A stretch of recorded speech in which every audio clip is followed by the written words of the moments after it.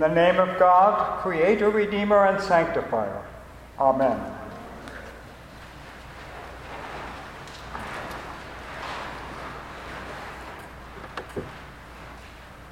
Before I retired last December, I was a parish priest for many years.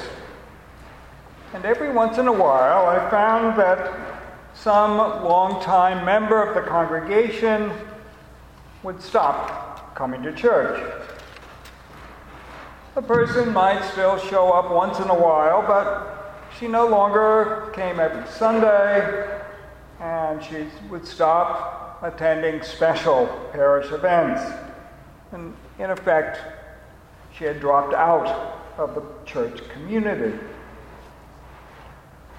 Naturally, I would send a note to any such missing person and ask her what was going on. Was she ill? Was she fighting with another parishioner? Was she angry with God? And the answer would usually be something like this. No, she would reply, she wasn't angry, but she felt weighed down by the problems of her life. And as a result, she didn't feel like coming to church. Now, frankly, I find such reasoning perplexing. I understand when a person feels down in life. We all go through periods like that. I think just like now, I think all of us are going through a massive period of anxiety. But it seems to me that these are the times when we especially need our faith. These are the times when we should turn to God who knows us, knows how we are feeling, knows how to comfort us.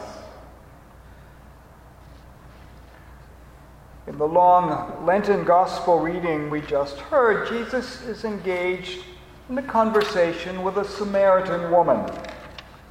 The talk is about faith, and it's complicated. For one thing, the meeting itself is highly unusual. At that time, Jesus, as a male, would not normally have had private conversations with a female whom he didn't know. For another thing, Jesus, as a Jew, wouldn't be discussing religion with a Samaritan. Samaritans were regarded by the Jews as heretics. They didn't accept all of the Hebrew scriptures to be sacred. And though they lived quite near each other in Israel, the two groups had little to do with each other. Perhaps because this was such an unusual situation that the Samaritan woman paid close attention to Jesus' words. The woman had come to the well to get water. Jesus had asked her to give him a drink from her bucket. The woman was shocked because, as the text tells us, Jews do not share things in common with Samaritans. It soon becomes apparent that Christ doesn't want to talk about ordinary water. He's really interested in what can quench a person's spiritual truth. And he knows that thirst can be ended. Jesus promises that everyone who drinks of this water will be thirsty again, but those who drink of the water that I will give them will never thirst. Jesus is telling the woman that everyone, even members of minorities like Samaritans, everyone can taste the spiritual gifts God brings. Elaine Pagels, a well-known scholar of early Christianity, has just published a book with an intriguing title, Why Religion? Professor Pagels' answer to that question, why religion, is that people have an inner thirst for the spiritual. They have a basic need for something beyond themselves, a need only religion can satisfy. Elaine Pagels herself proposes a broad concept of religion, and though she is an Episcopalian, she believes that many Christian traditions, as well as even non-Christian traditions, can provide inner nourishment. It all depends on whether we make a choice to look for refreshment from God. Professor Pagels quotes some words from the Gnostic Gospel of Thomas, written some years after the Gospels in the Bible.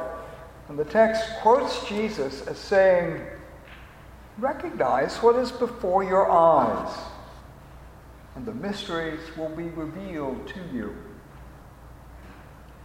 If we follow that advice, Pagels says, secret doors will be opened within us. So what secret door is opened by the encounter of Jesus with the Samaritan woman? Why do we need religion? Because we thirst. The Samaritan woman was, of course, trying to be useful, offering Jesus a drink of ordinary water, but Jesus tells her human beings need more than this physical sustenance. We search for meaning in our lives, especially in times like these with an almost incomprehensible crisis. We desire friends whom we can trust and depend on. We want to be part of something larger than ourselves. To give a personal example, since I retired from the Church of the Incarnation in Midtown, I quickly discovered a hole in my prayer life.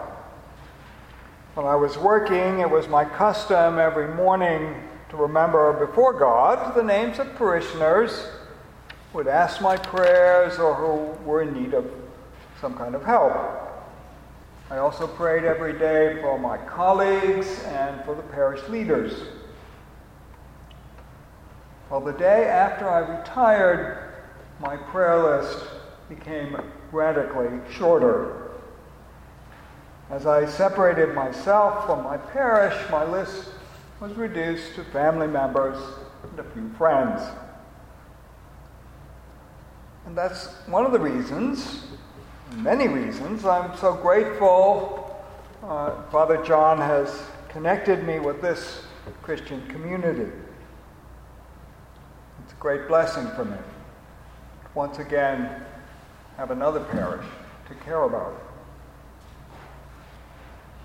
And speaking of caring for community, the physical illness of coronavirus, nothing spiritual about that, threatens collateral damage on communities of faith, on the intangible bonds that bring us together in Christ. As an example, during our exchange of the peace, we no longer shake hands or embrace our neighbors. And this is certainly necessary to prevent what is tragically called community transmission. It prevents what most people find uniquely strengthening, the touch of another human being. All the more reason in these times for us to support our Christian fellowship in other ways. By our presence, so long as this is possible, certainly by our prayers, by helping others like the elderly neighbors who can't handle the crowds at the supermarket. They need someone to do errands for them. And as we consider Christ's offer to us of living water, we may ask ourselves personally, where do I need to be filled with living water? In the season of Lent, we ask, how is my religion satisfying my spiritual thirst. Even if we're experienced Christians, we can still ask, why religion? I recently began attending the weekday morning prayer services. The first service I went to was beautifully led by a layperson, and after the service I found that some worries that had been troubling me earlier in the morning melted away. In this instance, religion worked.